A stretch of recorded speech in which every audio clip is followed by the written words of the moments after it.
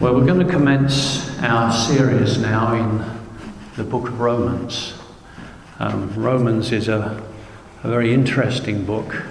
I think it was Sam who mentioned yesterday that there's not a lot of narrative, not much in the way of stories that you find in the book of Romans, but there's an awful lot of theology. And I, for my sins, I think, have decided to kick off with chapter 1, which is quite a tough chapter at any rate, as I'm sure some of you have already found out, having read it, or I asked you to read it if you could. But either way, we'll talk about it together. Now, before we kick straight into chapter 1, I just want to talk a little bit about what Romans is all about, in fact. Now, Romans is probably generally recognised as the foremost, the most concise account of the Christian gospel that is contained in the Bible. Of course, nowhere else can you find such a detailed written insight into the nature and the purpose of the gospel. The one thing that Romans does do is it describes in graphic detail the hopelessness of man's condition without God. And that's something which is something we can look at and find God's heart for us as a people that follow him. Now, when we look at Romans, there's so much in it. The simplicity, the whole gospel can be summarised by just looking at a few selected verses from across the book. I've sometimes heard somebody refer this to as the Roman road to salvation. And it's a useful path to commit to memory in case you have an unsaved friend that you want to show something of the way to salvation. So here's the path. Firstly, and we're going to use little snippets from the whole of Romans here. No one can meet God's standards. No one. But Romans 3 says, "For all have sinned and fall short of the glory of God." Secondly, the cost of rejecting God's gift is very high. And when we look at Romans again, we see that Romans 6 says, "For the wages of sin is death, but the gift of God is eternal life in Christ Jesus our Lord." Thirdly, God loved us before we ever knew him. And Romans 5 says, "But God demonstrates his own love toward us in that while we were still sinners, Christ died for us." Then we see that faith in Jesus that is genuine and confessed will guarantee God's full and complete forgiveness. And Romans 10:9 says that if you confess with your mouth the Lord Jesus and believe in your heart that God has raised him from the dead, you will be saved. Amen. And what's more, Romans tells us that we can be assured of absolute forgiveness from God. Romans 8:1, "There is now, therefore, no condemnation to those who are in Christ Jesus, who do not walk according to the flesh, but according to the Spirit." No condemnation. Completely forgiven. And finally, on this Roman road, these few verses that we picked out of here, it provides a new way of life and a new way of thinking. And Romans 12:1 affirms this. "I beseech you, therefore, brethren, by the mercies of God, that you present your bodies a living sacrifice, holy, acceptable to God, which is your reasonable service. And do not be conformed to this world." Do not be conformed to this world, but be transformed by the renewing of your minds, that you may prove what is that good and acceptable and perfect will of the Lord. So in it you can see we can pick out verses from the whole of Romans which would show somebody the way through to salvation. from recognizing their condition before God and their need of him, and through to that point of a changed life. But let's start at the beginning of the book and consider just a little bit of the background to the way that Romans has been written. Now, Romans was written by the Apostle Paul in a period probably about 30 years after Jesus had been crucified. To our knowledge, he'd never ever encountered Jesus in real life. He obviously knew about him because he spent approximately 2 years after Jesus' crucifixion vehemently going around trying to eradicate and destroy everything that the believers were doing. In fact, they called the followers in that way the Way. That was they didn't call them Christians, they called them the Way. And what had happened to Paul, he saw that the Way, the people that were in it, were multiplying rapidly. Miracles were being performed. People were being healed. Lives were being transformed. And many were turning to this so-called new religion away from the orthodox religion of Judaism at the time. And of course, Judaism, as we all recognize, was full of legalism, full of political influence. And Paul, being a zealous Judaist, saw this as a considerable threat to that which he stood for. So what happened to so radically affect this man who was going around trying to destroy everything that Jesus stood for and was what we would call a zealous fanatic? Well, Paul was a Jewish Pharisee.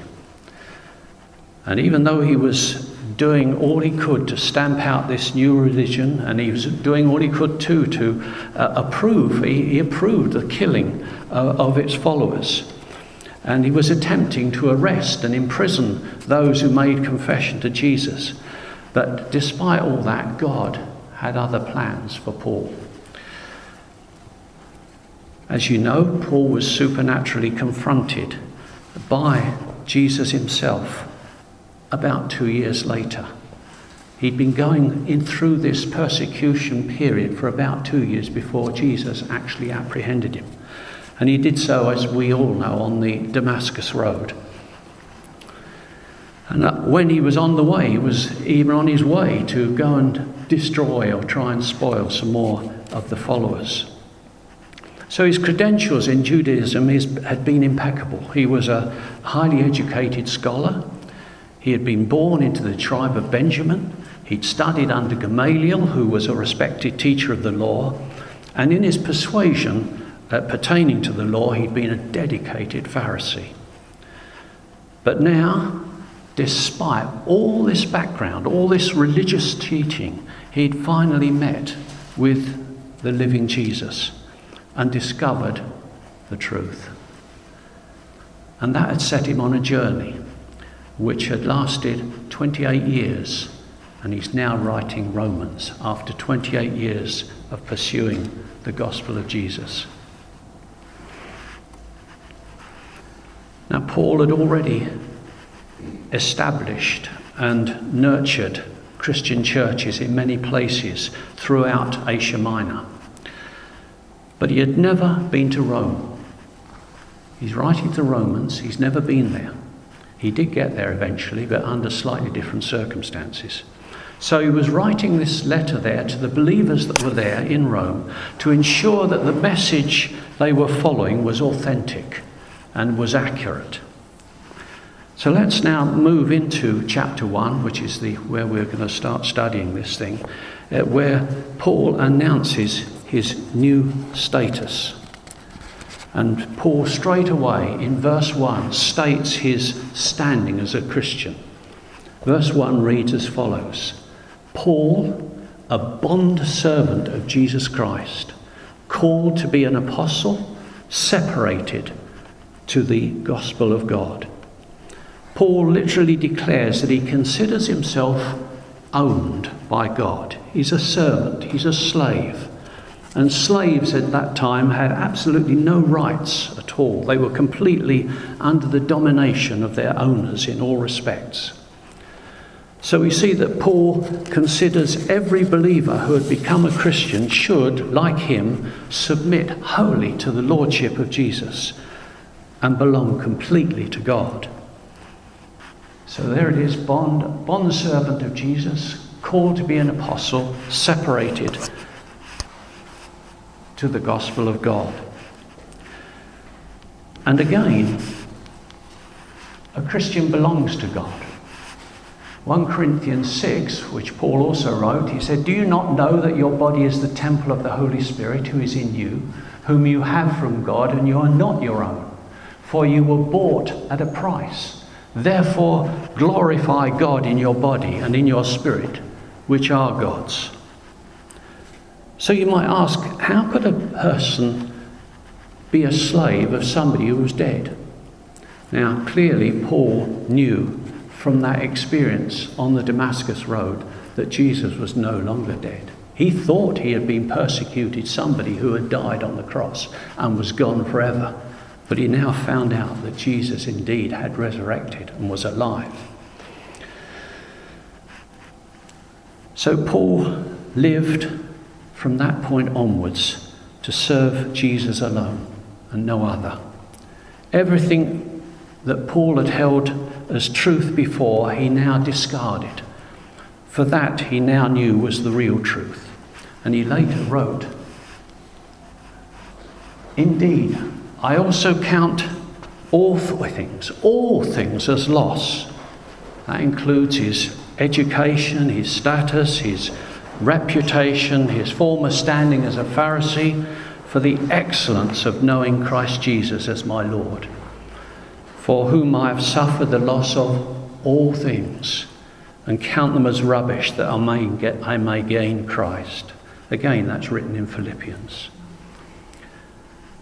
The second thing he said in verse 1 is he was called to be an apostle. An apostleship in those days was exclusively for those who had witnessed the resurrection of Jesus, and was confined to the disciples that had actually been there when they had seen Jesus taken up into heaven. Now, likewise, apostles were given the power to govern and teach the churches around them, to speak and write the words of God that were ultimately to become the last authoritative words of Scripture and doctrine. That was the raison d'etre of the apostle. Now, Paul may not have witnessed Jesus' resurrection, and he'd been violently opposed to everything that Jesus had taught, but he'd been stopped in his tracks by Jesus himself, who told him, "I've appeared to you for this purpose." And we read of this in Acts. "I've appeared to you in this purpose, to make you a minister and a witness, both of the things that you have seen and of the things I will yet reveal to you." Paul was commissioned to go and work on behalf of Jesus. And thirdly, he was separated to the gospel of God, so that his sole purpose in life was to live, tell and glorify Jesus through good news, telling the good news to all men. Now, in the middle section of chapter 1, Paul talks of his deep desire to visit the believers in Rome, and of his hope to see them in person. But meanwhile, he assures them of his constant prayers for them and for their welfare, and his desire to pass on to them some spiritual gift. We don't really know what that gift is. And in fact, we were talking about it only yesterday morning with Sam and the people that were at the Waffle Church. What was the gift that Paul wanted to impart to them? And we don't really know what that is. But one thing Paul does do is he declares his confidence in the provision of God through the good news of the gospel. And he says this, "I am not ashamed of the gospel of Christ, for it is the power of God to salvation to everyone who believes."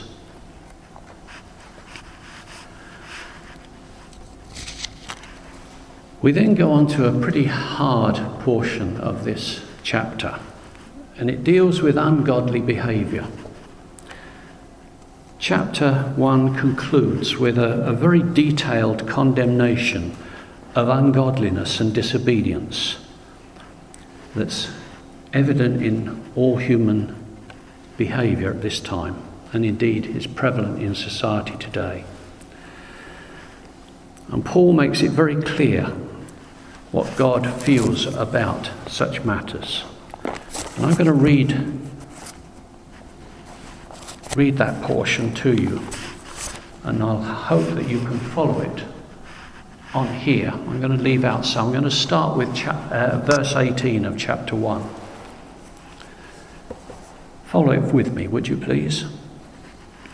For the wrath of God is revealed from heaven against all ungodliness and unrighteousness of men, who suppress the truth in unrighteousness. Because what may be known of God is manifest in them, for God has shown it to them.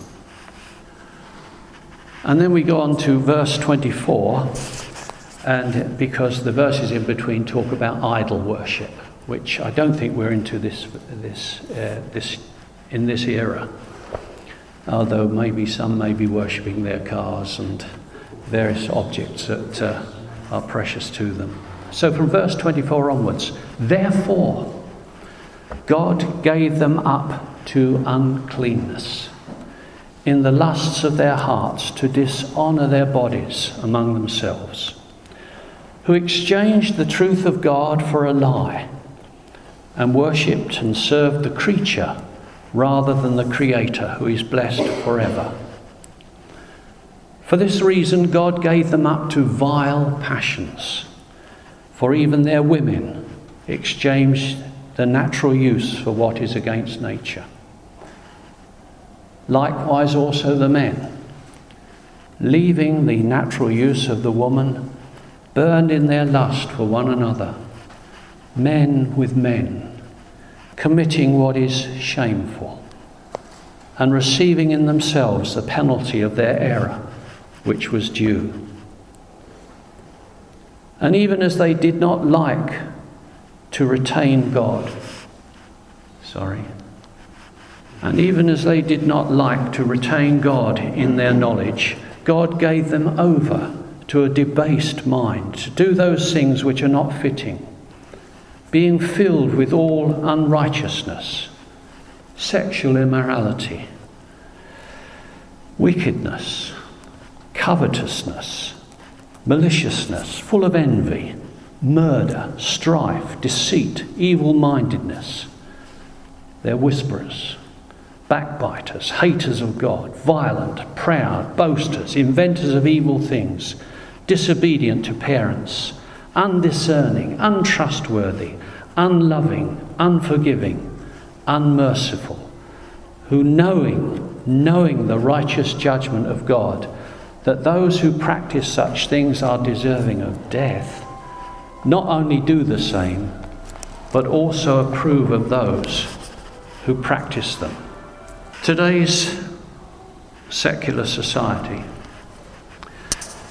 and even some Christian churches, hold very liberal opinions concerning the validity of these matters and are very accepting of them.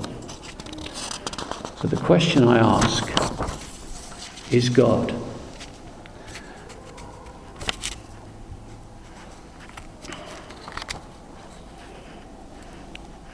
Their argument is that a God of love wouldn't deny two persons of, say, the same gender the comfort of human solace as found in a normal heterosexual marriage relationship that God had instigated. But indeed, God is love, and he is loving, but he still rejects all sin. And not just that portion on homosexuality that is alluded to in the passage that we've just read together, but it's amongst all the other unrighteous things that human society gets up to these days. And it's obvious from what was said there, God has no desire that any should fall foul of the judgment that he will impose upon those that choose to go that way and ignore his gift of salvation. Apostle Peter says, the Lord is not slack concerning his promise, as some count slackness, but is long-suffering towards us, not willing that any should perish, but that all should come to repentance. Now Jesus welcomes all that come to him. I said it, all who comes to him. No one is rejected, not one. Doesn't matter what they've done before, Jesus will welcome them. But he wants change. So therefore Jesus has given us an example as to what our reaction should be to such people. We need always to put our own feelings aside and consider, what would Jesus do in these circumstances? How would he react to these people? Now remember, Jesus had mixed with tax collectors, prostitutes, religious hypocrites, even plain adulterers. In fact, there was no sector of society, note that, no sector of society that Jesus wouldn't associate with. However, as welcoming as he was to them, in no circumstance can I read anywhere in the Bible of him telling it was okay to continue what they were doing. For example, the woman that was taken in adultery, that story there.